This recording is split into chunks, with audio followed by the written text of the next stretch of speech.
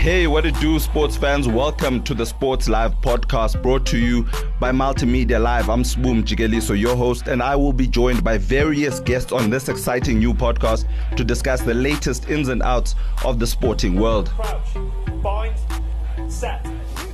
It's Rugby World Cup final time. Springboks versus England. Yeah, it's here, and we managed to catch up with Bakkies Botha. Yes, the 2007 Rugby World Cup winning lock, who was there the last time we faced England at the Rugby World Cup final. That was in 2007, of course, under Jake White. And he has given us a little sneak peek into what it will take for South Africa to get the better of England this time around. Please listen to this nice little special snippet of Bakkies Botha. He also mentions the nice little ironic, and some might say, subplot that's happened in the background with Eddie Jones, of course, who was the technical director at the time the Springboks won the World Cup last time out. Bakkies Botha, ladies and gentlemen, Bakkies Botha. Yeah, definitely. Eddie had an influence on the whole team. If I thought about, think about back when 2007 World Cup, he came and worked with the team, and especially with the back line and with guys like Fourie de Pre. But definitely, he bring the experience in as a coach, and that balance was awesome between himself and Jake White back in 2007. So the experience Eddie Jones got, it's phenomenal, and the history with Eddie Jones speaks by itself. If you look at Eddie when he coached Japan, who beat the Springboks in that match, historical game, and then come around and wherever he went, even in Australia, he's a world-class coach, and that's why I say Rassie and Eddie is two coaches that thinks outside the box, and it's going to be a big matchup tomorrow night with Eddie for the England team and Rassie for the Springbok team. But definitely Eddie did make a big difference during that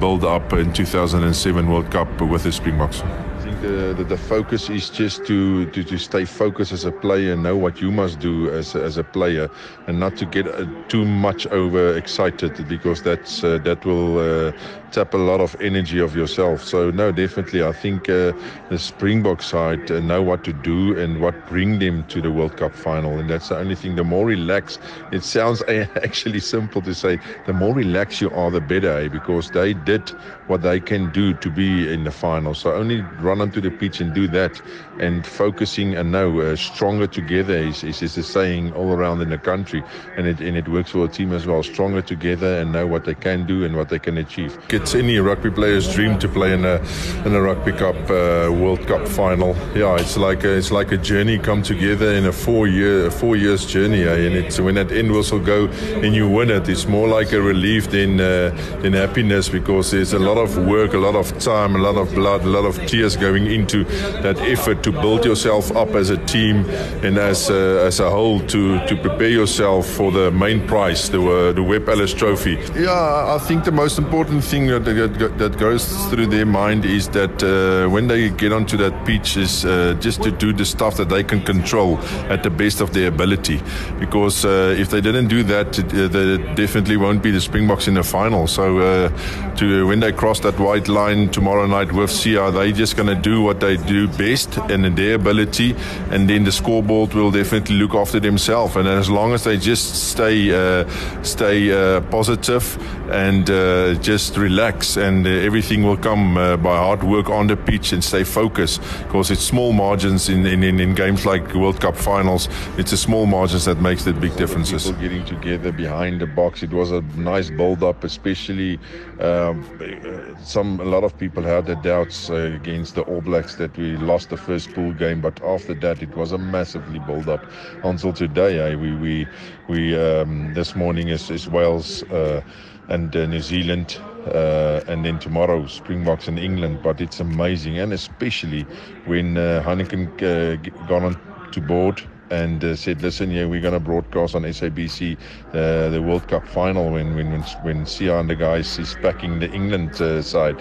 So yes, it's phenomenal, and you're driving around and just see people in Springbok outfits and flags and fires and braais and stuff like that. So at the end, You don't need to know the rules and know anything about rugby. Just enjoy the environment, because sport can change a country. And I truly believe that Siya is going to lift that Webb Ellis Trophy tomorrow night and make a big difference and bring some hope to people that hasn't got hope.